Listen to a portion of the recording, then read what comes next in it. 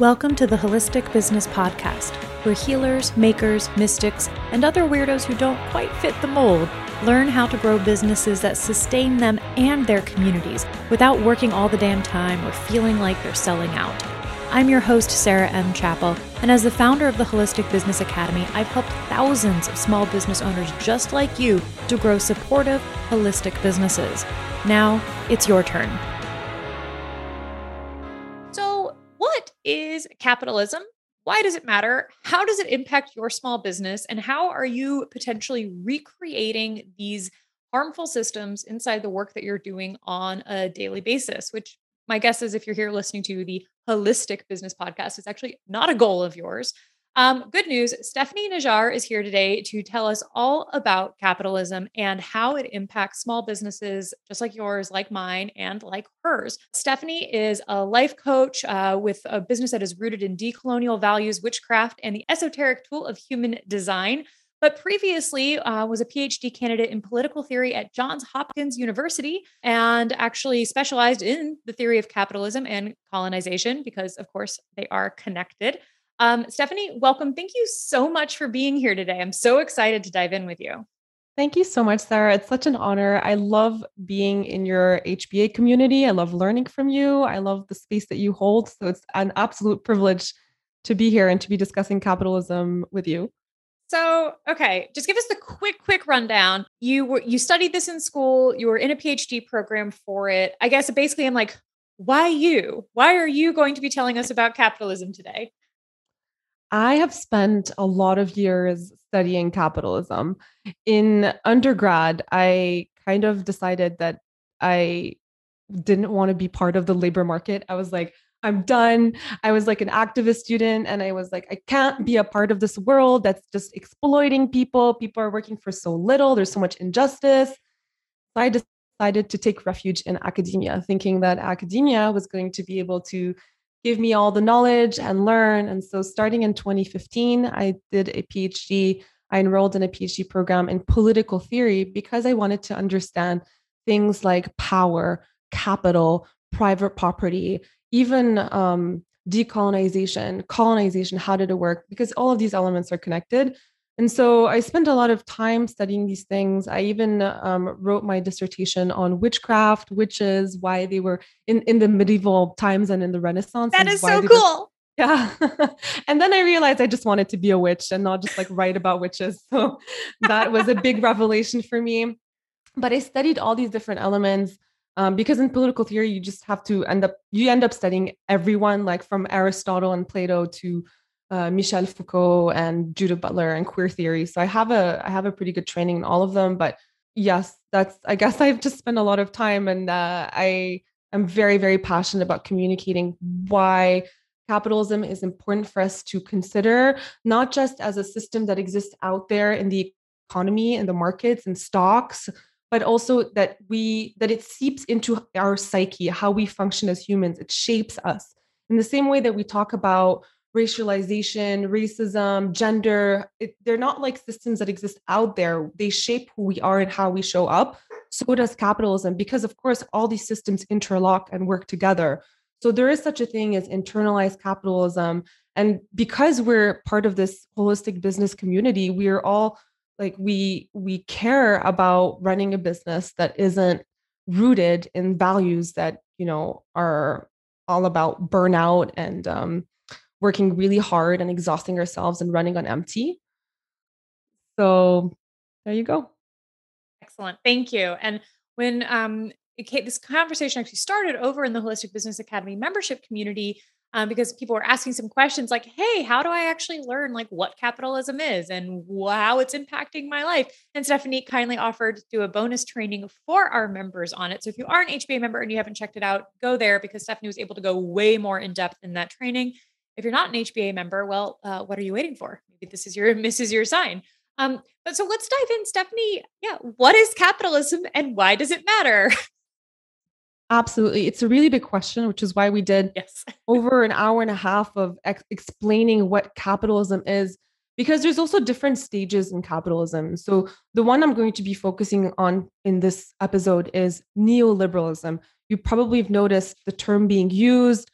also known as late stage capitalism. It's an evolution of capitalism, because when you think of capitalism today in 2022, it's not the same as capitalism in 1890. It's not the same as capitalism in 1940. When you think of capitalism in 1940, we think factories. We think factories in North America. We think Ford, we think GM, we think booming cities such as Detroit, being and rooted in industry, in extracting raw resources. We think of Baltimore Steel, we think of Philadelphia as big cities.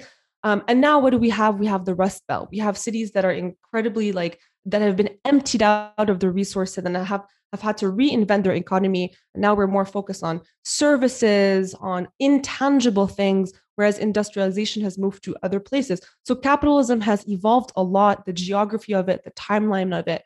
And starting from the 1980s, we've moved into a different phase of capitalism. It's quite different from what I just described. And it's called neoliberalism. And what that means is we are inhabiting a capitalist system with more and more deregulation, less and less control. The government is shrinking its services, its safety net. So, for instance, like going back to the 1930s, there was the Great Depression. And what happened after that? The government stepped in and was like, we cannot let people, without a safety net. We need to build institutions that can support people so that this doesn't happen again. The Social Security Administration was born. All other bureaus were developed to support consumers, to support people. Stimulus projects were developed. The Keynesian era began. Now, these institutions, Medicare, Medicaid, the Social Security Administration, they're all shrinking. Aid is being removed. And what happens is that you create precarity. People are more precarious. More and more people need to work two jobs in order to make ends meet. More and more jobs don't offer benefits. They don't offer help. They don't offer medical insurance and other advantages like that. So this is what I mean when I'm saying that the government is shrinking, aid is shrinking, and people are just really left to fend for themselves. Whereas corporations are growing at a really gargantuan speed, and they're absorbing more and more smaller corporations. So we're seeing bigger monopolies. We're seeing mastodons of companies and corporations, multinationals. So as the government shrinks and corporations grow, what happens is the workers are completely have zero support. So we're entering into a gig economy, a system where there's a lot more flexibility. So we're less in the 9 to 5 structure, more into this flexible, create your own schedule, and try to find ways to figure out your own health insurance, your own healthcare, these sort of things. And so this was a concerted effort starting with Reagan and Margaret Thatcher to shrink the government so that the pressure is on the people to make things work. And so I think so this is neoliberalism at a political level, but also it's creating impact on us as people. We are internalizing these logics, these capitalist neoliberal logics, and they're impacting the way we see ourselves. So whereas, say, pre-neoliberalism, there was a quite clear distinction, a very clear line was drawn between work and hobby, work and leisure. It was 9 to 5, and then you came home and you rested. People had holidays and things like that. And workers really fought for that. They fought for their free time. They fought for their holidays to be given. What happens now with neoliberalism and the way we've internalized it, it's a lot messier. We begin to operate ourselves as machines. We see ourselves as enterprises. We've internalized this logic of growth such that even in our free time, the logic of growth bleeds into in the space that is non-work, that is not work. We have a productivity mindset so that even when we're resting, we're thinking, I need to be doing more. We feel guilty for resting, even though we need rest. And this is not just us. It's a societal issue that stems from neoliberalism and late stage capitalism really taking over not just our work, but our psyche. We operate under a scarcity mentality, a market comparison. We tend to compare ourselves with others with this idea of scarcity, that I need to be the best in order to succeed, that abundance is limited. So this is very capitalist. It's coming from the capitalist logic of scarcity. Not feeling good enough, needing to do more, needing to consume more, needing to consume more in order to be more competitive. All of these are features of how we've internalized neoliberalism and how it bleeds into our life, such that there is no longer this clear line. Capitalism is everywhere and it's in our psyche, and we can also be reproducing it. At the risk of sounding like a total noob, because I think I slept through my high school economics class a little while ago, I picked up an econ book because I was like, I'm Mm-hmm. going to read this econ textbook. Mm-hmm. And the first paragraph is like, economics is the study of like how to manage scarce resources. And I was like, I don't know if I could read this book. Like the idea that the fundamental like thing here is that scarcity is a given, and that somehow out of that scarcity, companies are creating record profits. And at this particular moment, so weird, all this inflation or inflationary pressure and record profits. Matt, I don't know. It's wild how that is what is like literally baked into us, that it's possible to have more and more and more, but there is also not enough at the same time. And that tension inside a human body just seems like impossible to reconcile. And this is something that we talked about in the HBA training, where that you need to have certain pillars and social structures in place for capitalism to function. So scarcity is constructed, and it needs to be, we need to believe in it for capitalism to work. Private property is constructed. Without private property, you don't have capitalism. Private property is a new invention relatively. It did not exist until the late 1500s. So you need certain things in place, including labor, making labor available, being able to offer labor in exchange for a wage. So it's like work has existed forever. People have been working for ages. What makes work capitalist is certain things, certain pillars in place to make it capitalist. And a lot of these things are social. They're not economic. They're social values and they're social structures that are in place. So what you're saying about the scarcity is, it really is something that we've internalized so deeply that not only does it affect the way we see ourselves through comparing ourselves and competing. I mean, we've been taught from a very young age to compete. School is a competition where you get rewarded for being the best, and you're being taught that there's only so many few people that can be at the top. That there's this pyramidal structure already within school because only a few people can get the best grades. Create that hierarchy. So all this to say that structures need to be in place. And when we internalize them so deeply, it takes over our imagination. We can't even think outside of scarcity, or we can't even think what would a world outside of capitalism look like, because it's so deeply, and it's been passed on from generation to generation. So maybe I want to challenge scarcity, but all around me, it's repeated as a message, or in growing up, it was repeated as a message. There's a lot of unlearning to be done individually, but then collectively, we need to do that work. So how do you see scarcity, sure, but also this neoliberalism, late stage capitalism showing up and impacting small business owners?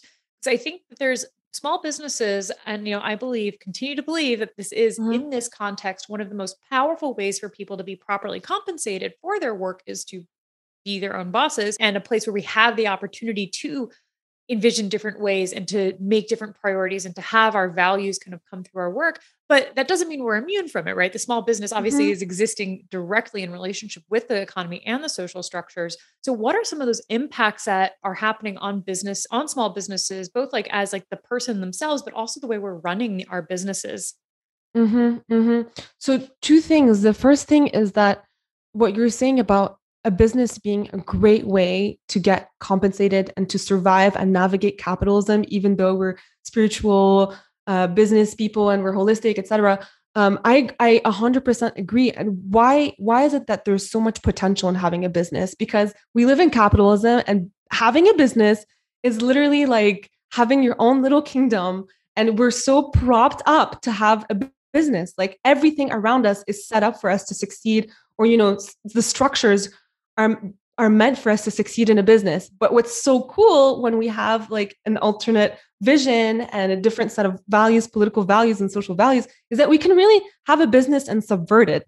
So I think it's super cool to also be like, okay, I have a business. I'm going to make it work for me. It's my space where I can make choices, and it's a space where I can get really creative and think about how I can challenge capitalism. So that's like even just like reframing and thinking actually having a business has a lot of liberatory potential, because I can reclaim my time. I can make decisions that are based on my values, and there's no one to tell me what to do, which is, you know, a nice like flipping of the narrative of what having a business is, in like the, you know, mainstream conventional narrative. So then in terms of what I see in small business owners, including myself, is truly a struggle with resting and struggling with knowing to draw that line. Why? Because the business owner, the holistic business owner, has to wear multiple hats. You have to be your own boss, you have to be your own worker, and then you have to shut down that part of your brain and say, I'm going to rest now. I'm going to experience leisure and relaxation. And I'm going to step away. It's so hard to do all these things. And giving ourselves permission to rest, I see that there's a lot of struggle with that, especially depending on people's like personal energy levels and health. So, of course, that plays into it. And also upbringing, being told that you're lazy or that your worth is attached to your productivity. These are, of course, capitalist values that are being recoded and translated in our personal life. So, depending on the kind of rest wounds that we have and that we've inherited, that can also create like a lot of pressure to be constantly productive and to internalize this growth mindset, this productivity mindset that I need to be constantly doing more than what I'm doing. And that this idea that working more is better. And these are actual threads that came up in our training discussion of business people, business owners in our community in HBA saying, I think that working more is better. Feeling guilty about making time for rest. So that's one of the ways in which capitalism can seep into our, even if we're trying to challenge it, sometimes it's hard to see the ways in which capitalism is impacting us and creating and shaping the way that we interact. So that's one thing. And the other thing is we talked about scarcity already and like comparing ourselves to others and feeling like the only way to succeed on the market is to be exceptional and is to be the best and is to have 1 million followers and all these things that can also create tremendous pressure and a false sense of reality that somehow things are going to be, for instance, like if I had 20,000 followers, all of a sudden everything's going to fall from the sky and everything's going to fall into place. So that's again like the promise of scarcity mentalities that once you make it to the top, everything's going to be okay. And of course, that comes from like an individualist framework of I need to be the best and I need to be the best at the expense of other people. So there isn't really like a collaborative or communitarian aspect to it. So these are a couple of elements. There's more too. Yeah, I appreciate you sharing these. So also be like, you were like business owners and me too. And all I want to be like, me too. Like these are things I also directly deal with. The rest one is so insidious. Even like rest or just like time that's not spent on business and time, like you were saying, like spent on like leisure activities or other things you enjoy or relationships or in your community or just like, I don't know, cooking, like whatever, like human living stuff. We are currently, I say we're trialing, but it's going really well. So I expect we'll keep it, a 4-day work week inside our company. And that came out of a couple things, but one of the big ones was this tendency that I know I have, which is that first of all, I will drag out work to take longer because I think that I need to work more, right? It's like, and if you've ever like worked in any traditional job, it's like you have to sit in your seat and just like make yourself useful. So I had that kind of like time thing, but I also started to notice that it was becoming harder and harder for me. And it had never been easy for me to, like you were saying, to like turn off my brain and be like, okay, I'm putting down all of these hats right now as an entrepreneur. And it took me really until I'd say probably a couple months ago to admit, I think there was some part of me that thought that as I was growing my business, well, of course, in the earlier years, I had to work so much because it was just me and nothing was working. And I think I had still been buying into that and being like, oh, the only Mhm. reason we can Mhm. do this now is because there's a team in place and we're more successful or blah, blah, blah. Y'all, there was literally no reason I needed to be checking email, customer support emails multiple times over the weekend, every weekend for years. There was nothing was going to happen. I'm not curing cancer. No one fucking cares. Right. And it was Mhm. only when I was in this place where I was like, oh, we have a team and I don't want them to have a shitty life. So I guess we better do something better, that I was able to make that change. And that entire time I was still telling myself this story that like, oh, but that was necessary for success, Mhm. checking the email on the weekend. And it's just it's a silly example, but it's one that stands out so firmly in my head because the often we think too that that's part of that scarcity is like you were saying, like, oh, at 20,000 followers, like all these things are going to happen, that you're also going to be different at that point. You're going to get there and you're magically going to be able to turn it off and have a different relationship to your work. And it's just not true because like it's Mhm. so insidious. Ugh. Mhm. This is also the capitalist relationship to time, that there is progress, that we think of progress as linear, and we think of we're constantly moving towards growth. And once we reach a certain point, things can kind of run on their own, or that we deserve rest at that point because Yep. we've accomplished something that can be tangible and that is measurable by money. So it's like so many layers are happening at that time, so that we give ourselves permission. Now I can rest, or now I can create a different schedule that is better for my well-being, as opposed to before, because before I was in the development stages. We see this with startups, we see this with artists. There's so much grind that happens at the beginning, and free labor, and just like working a lot with very, very little pay, expectation that one day there's going to be a payout and it's all going to work out. And it's true though, because that's how capitalism works. So a lot of times that model does work, but is it the model that we want to use for our business? And do we want to burn out and normalize burning out, um, for the promise of what's to come?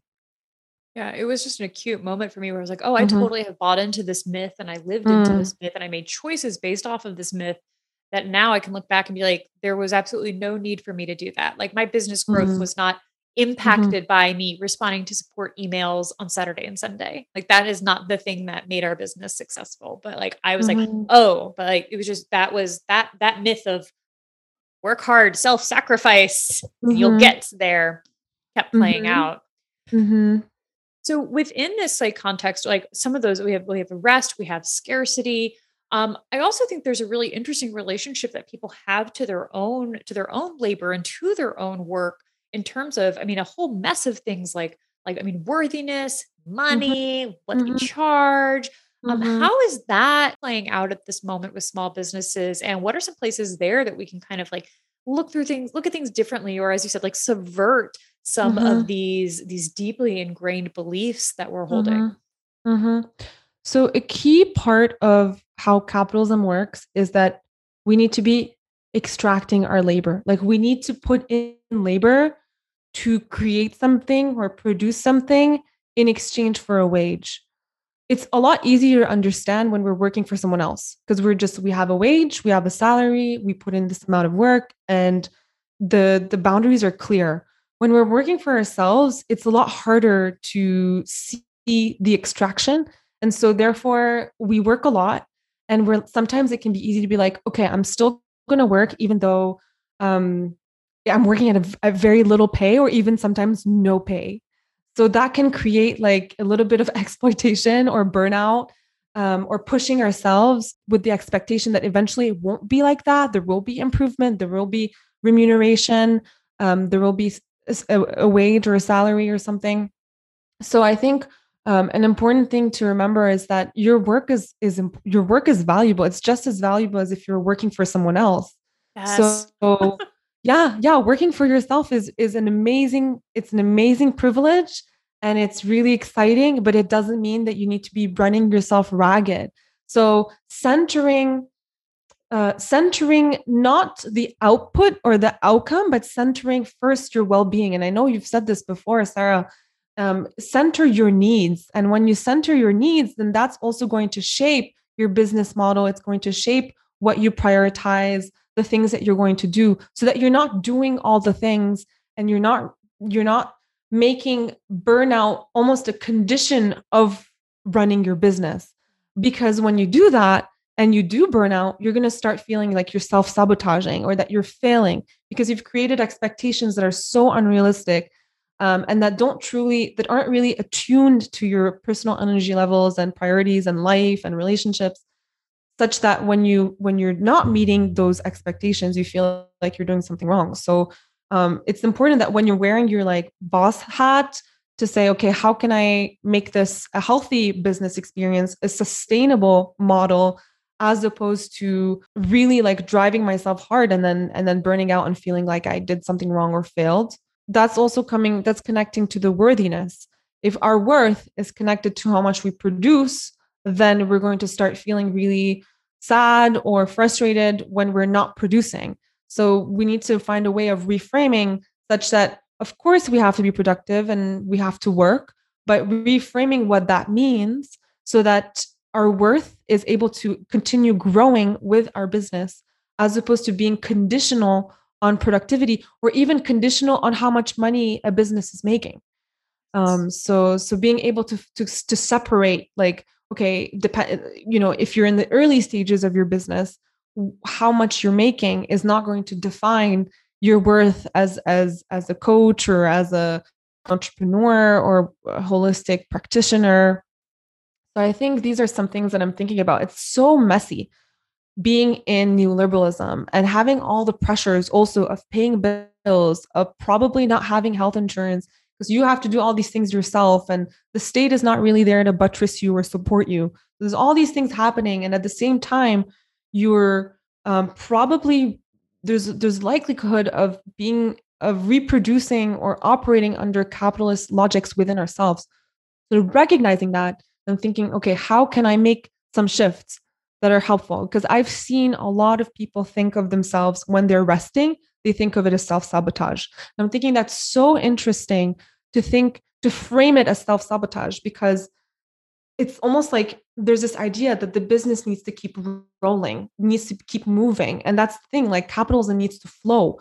Everything flows in capital. So when something breaks, we think something bad is happening. I mean, that's why strikes are so effective. When workers decide to stop, earnings stop, the company is really hurt. So we think that, okay, if I'm resting, the momentum is lost, therefore self-sabotage. But we need to reframe that. Remember, like, your business is your world. You can bend it and shape it in a way that can subvert and challenge capitalism. Not You don't have to follow the way it's been done before. This is, so foundational, I think, to this subversion, right? Is exactly what you're saying. This piece of like that that if you are not actively working at every minute, that you are doing something wrong. And I see this is Mm-hmm, self-sabotage. And people have come up with all these interesting names for it. It's like, I feel like a while ago, nobody would say they had imposter syndrome. Now everybody says they have imposter mm-hmm, syndrome. It's like we have pathologized rest, reflection, the moment before the idea comes. I just went through like a really messy like month or two of like having no idea what my next steps were supposed to be, and I literally have figured it out this morning after oh, like cool. I know, yeah, it was great energy, Amazing. but after like 2 months of being like, and like having these stories like, I'm a Mm-hmm, failure, I'm fucking up, I'm letting everyone down, mm-hmm, and trying to rest and like doing a lot better of carrying myself during that phase. But it's, like, it is pathologized now, right? And mm-hmm, and can mm-hmm, actually lead to pathologies like burnout. mm-hmm, But mm-hmm. I mean, that's a whole other conversation, the mental health industrial complex and For and sure. labor. But it is kind of a fascinating place where we can start to notice those stories and actually do make shifts, and that there are not just, in terms of how we think, but also then building those business models that allow those kinds of spaces where we can, as you said, break, pause, rest, reassess, instead of this constant, I I call it the like fallacious perpetual motion machine of Mm-hmm, like mm-hmm, of constant growth, right? mm-hmm, Like, mm-hmm. that is not like, we actually don't have to do that in a small business. You don't have shareholders, you don't have people who are like saying, I need my top line profit or else. Mm-hmm, mm-hmm. And and the logic of immediacy and speed. is definitely part of capitalism and how we've internalized it. So when you say that for 2 months you were actually incubating, like Yes. whatever idea that was happening, it needed that 2 months to incubate, to simmer. I really like these words like simmering and brewing, and it's about to sprout, but it needs that time for it to rest. Like this is why resting is so transformative and generative, allowing yourself that space for the idea to come forward when it's ready, when it's fully formed, being able to give birth to that idea. That's really amazing. And so the feelings of the pathologization that you're talking about of procrastination, or like even the idea of procrastination is like being negative. I like to use the word incubation because it's not as negative. It's like nice. We think of it as, it doesn't have that stigma. But procrastination is what it is. Like you're not actually wasting your time. You're doing something very valuable. It's just not measurable by output because you haven't produced the thing yet. It's latent, it's coming, but there's this constant expectation of being able to hold something in your hands. Otherwise, it's not worthy. So therefore, we can inflict that on ourselves and be like, well, I haven't produced, I haven't created, I haven't produce something that can be seen or touched. Then that's when it can get messy, that we can get hard on ourselves and expect a lot of ourselves when really the process is slower, it's more cyclical, it waxes and it wanes. We're following cycles. It's not this linear progression towards progress and growth and production and performance. So it's like performance is a whole other little. I'm just like taking mental notes. It's like, Oh yeah, future yeah. topics. Performativity. Yep, And especially in performance. business. I mean, welcome to Instagram, right? So this And is cult of personalities as well, and deification and glorification of, you know, big thing. well, maybe let's just like touch it today because I think we actually have a really great topical moment right now, which is Elon Musk is buying Twitter, Mm-hmm. or he's agreed to buy Twitter. He has not bought it yet as of the recording today. By the time you listen to this, he probably will have. But it's so interesting seeing how people believe that there are, of course, lots of different perspectives, but there's so many folks who are like, but Elon Musk is the greatest entrepreneur of our generation, and he has such a vision. It's like this cult of personality around some guy who happens to be rich is like very fascinating, and playing out on a large scale what happens on these small scales, in the way that we are encouraged to, as you said, yes, to deify top of the class, worship people that we Mm-hmm. think have, I mean, I don't even know what, beat the Mm-hmm. scarcity game. Like, what are we so obsessed with here, Stephanie? I think capitalism likes to celebrate self-made people who were able to make it to the top. And it creates, Bootstraps. yep. And it contributes to this myth that we can all make it. Just, goes back to the very like colonial and racist and gendered roots of capitalism. Most people who are the top are cis straight white men. And but we like to believe in these stories of victory, of overcoming, of pulling yourself up the bootstraps and making it, because it creates this idea of a meritocracy that we can all make it. And it's just a question of being better and doing better and working harder. But it's not true. There is so much at play, systems that are at play that make sure that most people don't get to be rich. And then the people who do are the ones who are celebrated. And so the people who are deified, I see this in like, in on Instagram as well. So like not necessarily Yes. super world famous people, but famous in their niche, that their claim, they become rich and through their business. And then part of what makes them legitimate is that they're rich. It like becomes this Yes. It's a that they're making like a self-fulfilling lot of money. prophecy thing. Yes, Yeah. exactly. Like I have something to teach you that is valuable because I've been able to really generate wealth, when the two are not necessarily connected. Like you can generate wealth and then basically sell a get rich quick scam through the language of, whatever medium you're using, whether it's like toxic spirituality or any other medium. But really, that's what you're selling. You're not really teaching anything besides saying, hey, I made it, you can make it too. But that's dangerous. And to say that, like, you can't necessarily make it too just with, journaling and diaries and manifestation and the whole like money is energy discourse. Yeah. I was like, I call that the meditate your way to 10K vibe. Where I'm just like, cool, I wish. Yeah, what is money energy, Stephanie? Let's talk about that. Is it though? A lot of things. I think the money is energy discourse, I think it's gaining prominence and it's becoming more popular because people want to believe in an easy way to make money. So people want to, whether it's coded in this like manifestation language, which is therefore, like we're in the realm of toxic spirituality, or if it's in the get rich quick scams that are, in other worded in other ways, what they have in common is a way of making money fast and making money like a lot of money fast. And there is no formula. There is no real way of making money fast.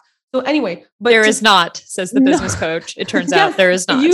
You've said it to us, and it's actually really helpful for you to remind us, because sometimes I can even get sucked into it and feel like, oh my God, I've been working so hard at this. Like my business is relatively new. It's like 6-7 months. How come I'm not booming yet? And it's like, okay, no, hold on. Like these things take time, and you're there to remind us, like, takes time, it takes work. It's not going to happen right away. And I think that's the problem with the discourse of money is energy, because it creates the expectation that if you just put out the right energy, like the energy of like, I deserve money, I deserve to be wealthy, I deserve abundance, all these things, the money is just going to come. So just to nuance, I do think there's an energetic dimension to it. I do think that working through your money wounds, your money blocks, understanding where the block is located, that's really important work to do. Just like healing anything in our life involves looking at the pain points and looking at the wounds and healing them. Whether we're doing that work by ourselves or with a coach or with a therapist, all of them, like, it's important to do that work. But to think that to create like a relationship of like correlation between the two, that's when we start having issues. To think, oh, if I do this work, then I will make a lot of money. That's a faulty correlation. There's a lot of things that need to be done in order to make money. That's why I'm an HBA, because I need to learn how to do these things. There are formulas. There are things that we need to learn and that need to be put in place. And time is part of the equation. Like putting in time, like the promise of making 10K months in 2 months when you've just started. Of course, that's alluring. And of course, these programs like sell like hotcakes because they're selling a dream. So unless you're very lucky and, maybe Jupiter's in your corner or something, astrologically, you're like meant to be wealthy at a certain, at a young age or whatever, like, sure. But most of us are going to have to follow a certain structure. Yeah. No, I really appreciate you sharing that. And I think it does kind of loop exactly back to what we started the conversation with, which is like, this is a cultural and societal embedment. That is not a word. But idea that is embedded in us too, about, as you were saying, that speed and like the relationship between like scarcity and speed. If you can't like outrun scarcity fast enough, if you can't do it overnight, that you're also then doing something wrong. And it just kind of loops back into the productivity culture and the no rest, because you should be rich by now. If you were any good at what you did, you would be successful by now, and you're not. So you're a fuck up and you need to work harder. And it's just a loop you can't break out of. Like, think of what kind of impact that has on our worthiness, to think, I just got started and I'm not making this amount. What does that say about me? Am I even meant to be doing this? And it's just also, it plugs into this this cultural aspect that we have of fast satisfaction, wanting to be satisfied right away, wanting immediate results right away. Certain things take longer than that, and it doesn't mean you're doing something wrong, and it doesn't mean that you need to take that and internalize it as something you're lacking worth, or you're lacking what it takes to be wildly successful. So I want to go into your story a little bit because this entire conversation is also personal to you, not just because it's your educational background, but also because it's your lived experience. I mean, it's all of our lived experience, but you made this transition Yeah. from that Mhm. you were assuming academia would be a refuge from wage labor life. And you actually have left that and started your own business. Mhm. So, whoa, what happened? Why were you like, never mind, I'm going to go in a Yeah. different direction? Wow. I learned so much from being in academia about higher education. And I realized an important lesson that we're, there is no space outside of capitalism. There is no such thing. We're always going to be in it. And so the question is, how do we subvert it in what we're doing, whatever it is that we're doing, as opposed to trying to look for a parallel universe? And I learned the hard way that, I was in academia, I was in a PhD program studying racism, studying power dynamics and capitalism, all these things, and colonialism. And yet, I was feeling this huge disconnect between everything that I was learning and my very existence in that incredibly toxic, white, masculine, straight space. I felt so unseen. We were a handful of women in a program of men, white men, very, very few women of color. And it was weird because it created this atmosphere of competition and of scarcity between the POCs and the women. So there, like, in it, there wasn't a lot of, I mean, that's a symptom of how white the space was. It was so white that, people that weren't white were competing with each other for attention. And professors like sometimes didn't even remember my name. There were like three women in the class. I'm like, you can't even remember my name, like things like that. So I was learning a lot, but I was feeling my sense of confidence and self-esteem gradually eroding to the point where I felt like I had nothing to offer. I felt like I was really lost and wasn't feeling like myself anymore. And I felt very trapped, so trapped that I couldn't even possibly fathom leaving because I just felt stuck.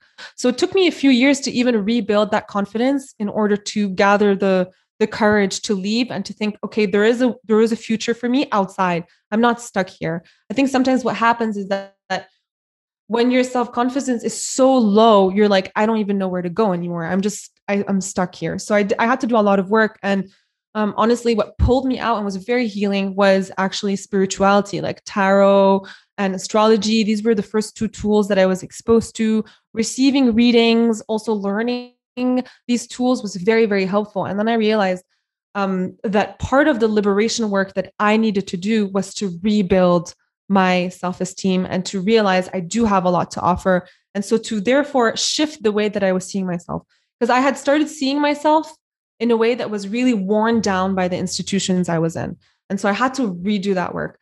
And that's when I discovered human design as well as a tool. And what really resonated with me in the human design tool was the emphasis on energy and looking at our energy flow and the premise that not we don't all have the same energetic way of showing up in the world, which is very different than like the capitalist pressure to always show up as a worker, as a doer, as a performer, producer.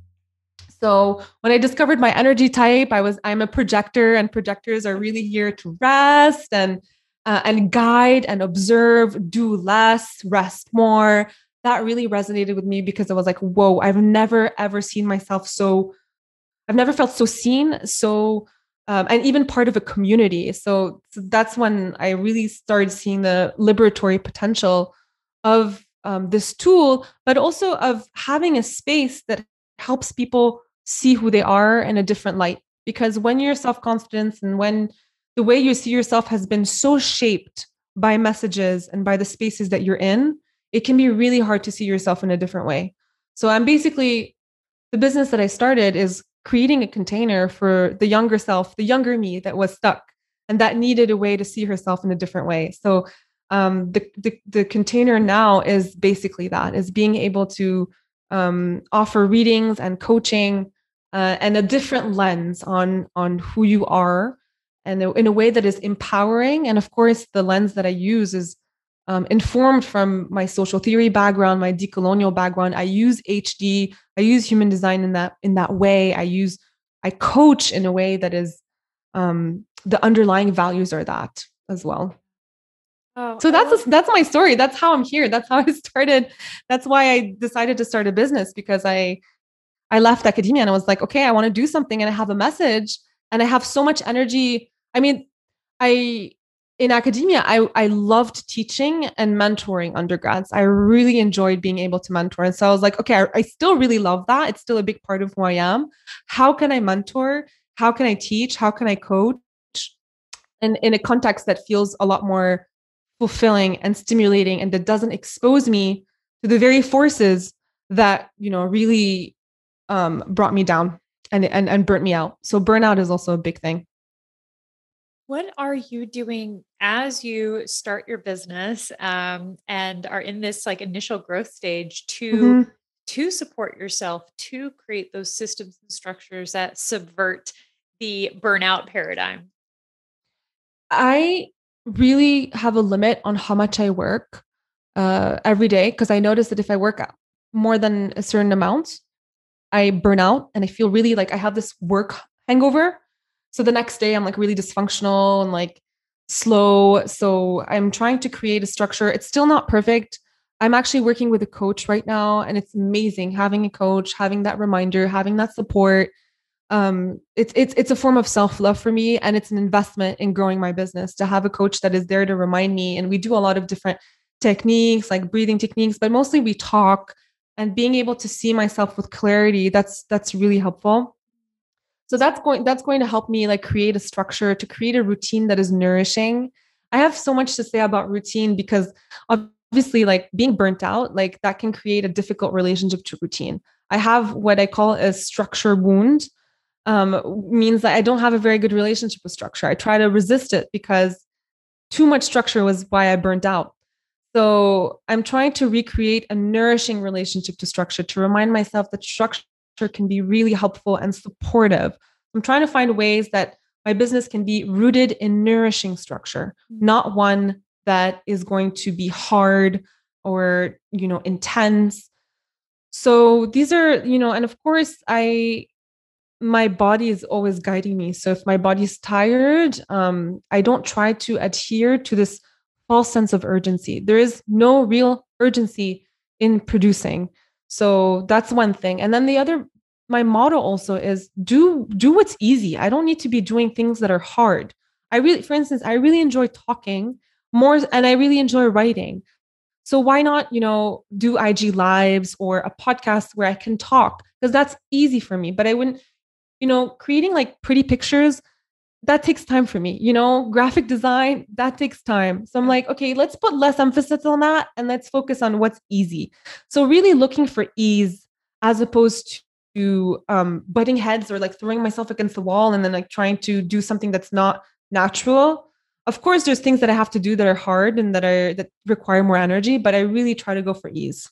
Yeah. Oh, I love Mm-hmm. those examples, especially that in terms of, how you're sharing your work. So often, folks feel like we have to do everything and be everywhere Mm-hmm. and do all Mm-hmm. these different kinds of things. And there's probably like we Mm-hmm. all have different ways we like to create. Yeah. What Mm-hmm. is easy for you? Mm-hmm. Mm-hmm. Um, all of our programs are set up around what's easy for me, which Mm-hmm. is Mm-hmm. largely talking. Mm-hmm. Mm-hmm. Same as you. So Yeah. it's like, if people want to learn more about your work, about this liberatory life coaching and human design framework, and get support and start to get that reflection and care, which we talked a little bit about this before the show and we won't Mm-hmm. go into it Mm-hmm. here, but I just love this kind of alternative kind of educational coaching care network that is developing right now. It is like, I mean, it has been for a while, but it's just like so powerful how much amazing work is happening outside of the establishment, if you will. Mm-hmm. How can people learn more about you and work with you? Oh, cool. They can learn about me on my website or follow me on my Instagram. I really like to talk. So I do IG lives, I do stories. Yeah, that's basically it. I'm going to start offering trainings on capitalism because I'm starting to see a need for it. And folks have been, like you, inviting me into their communities to talk about capitalism, to do trainings. So I'm thinking maybe at some point offering a course. So that's also in the works for those who really want to focus on capitalism and learning and how to undo like internalized norms of capitalism in yourself. So that's coming in the pipeline. But for now, the way to work with me is through one-on-one. So I do readings. I use human design in the readings. I also do coaching, so we can go on a coaching journey. So there's different ways to work with me, and I love connecting. So definitely just reach out and say hello on social media, by email, and yeah. And what is your website URL for our listeners? It's www.stephanienajjar, first, so that's my first name and my last name.com. Great. So we will link all of that up in the show notes. You can go check out Stephanie's work and watch her brilliant IG lives. And I love the idea of capitalism course. I think that is so cool and so tasty and so needed. Do you have any last words? Put you on the spot? Anything brilliant you want to share, or just like normal and great because you're a human and your worth is inherent? I'll just share a few words of comfort because I know that thinking about capitalism can get really overwhelming. And I just want to affirm that and say, living in capitalism is messy AF. And it takes a lot of energy to think like, okay, what can I do to challenge capitalism? So the framework that I'm pushing here is that the challenge, the subversion lies in the choices, in small choices, in small decisions. It doesn't have to be revolution with a capital R, it doesn't have to be, the Bolshevik revolution 1917, like, kill all the royals and like take over. Because we tend to think of social change in these like monumental ways, but social change can also be very small in the decisions you make, so that when you are resisting, when you are choosing to rest, when you're choosing to not adhere to a false sense of urgency, when you're choosing to resist the scarcity mentality in your business, when you're structuring your business in a way that is energetically sustainable for you, these are all small yet incredibly deep and profound changes you can make. And the outlook here is that when we create small cracks in a very, very thick wall, the more cracks there are, that wall will crumble. So this is a very like natural metaphor to the environment of how things do fall and new things come up. But capitalism has a way of really taking over our imagination. And I just want to say, that you're not alone. We're all there together. And it's about creating a network of support and sharing imaginations with each other, sharing alternative futures. And the way the choices you make might be different than the choices someone else makes. And it's about sharing resources and sharing knowledge and working together. Oh, thank you so much, Stephanie, for all that you've shared with us today. I appreciate your expertise, your willingness to share from your personal story, and for giving us just a foundation and a framework to start to more deeply understand this moment in time, our role in it, and yes, those places where we can make those small choices that are work for us to push towards change. Thank you so much, Sarah. It was such a pleasure to be here. I love talking about these things with you. You have an amazing, amazing audience, and I am so proud and honored to be part of your community. Thank you for having me. All right, y'all, make sure you go and check out Stephanie's work over in our show notes. And if this resonated with you or was helpful at all, please share it with a friend. I really wanted Stephanie to come and talk about this because it is a huge topic. It is overwhelming. There's a lot of shame and fear and all the things Stephanie just said. So chances are, somebody who would benefit from this as well. So send it their way. And yeah, maybe we all make a chip in the wall. Mm-hmm. Thanks for tuning in to the Holistic Business Podcast. Learn more about growing your holistic business by visiting us at holisticbusinessacademy.com. We'll see you next time.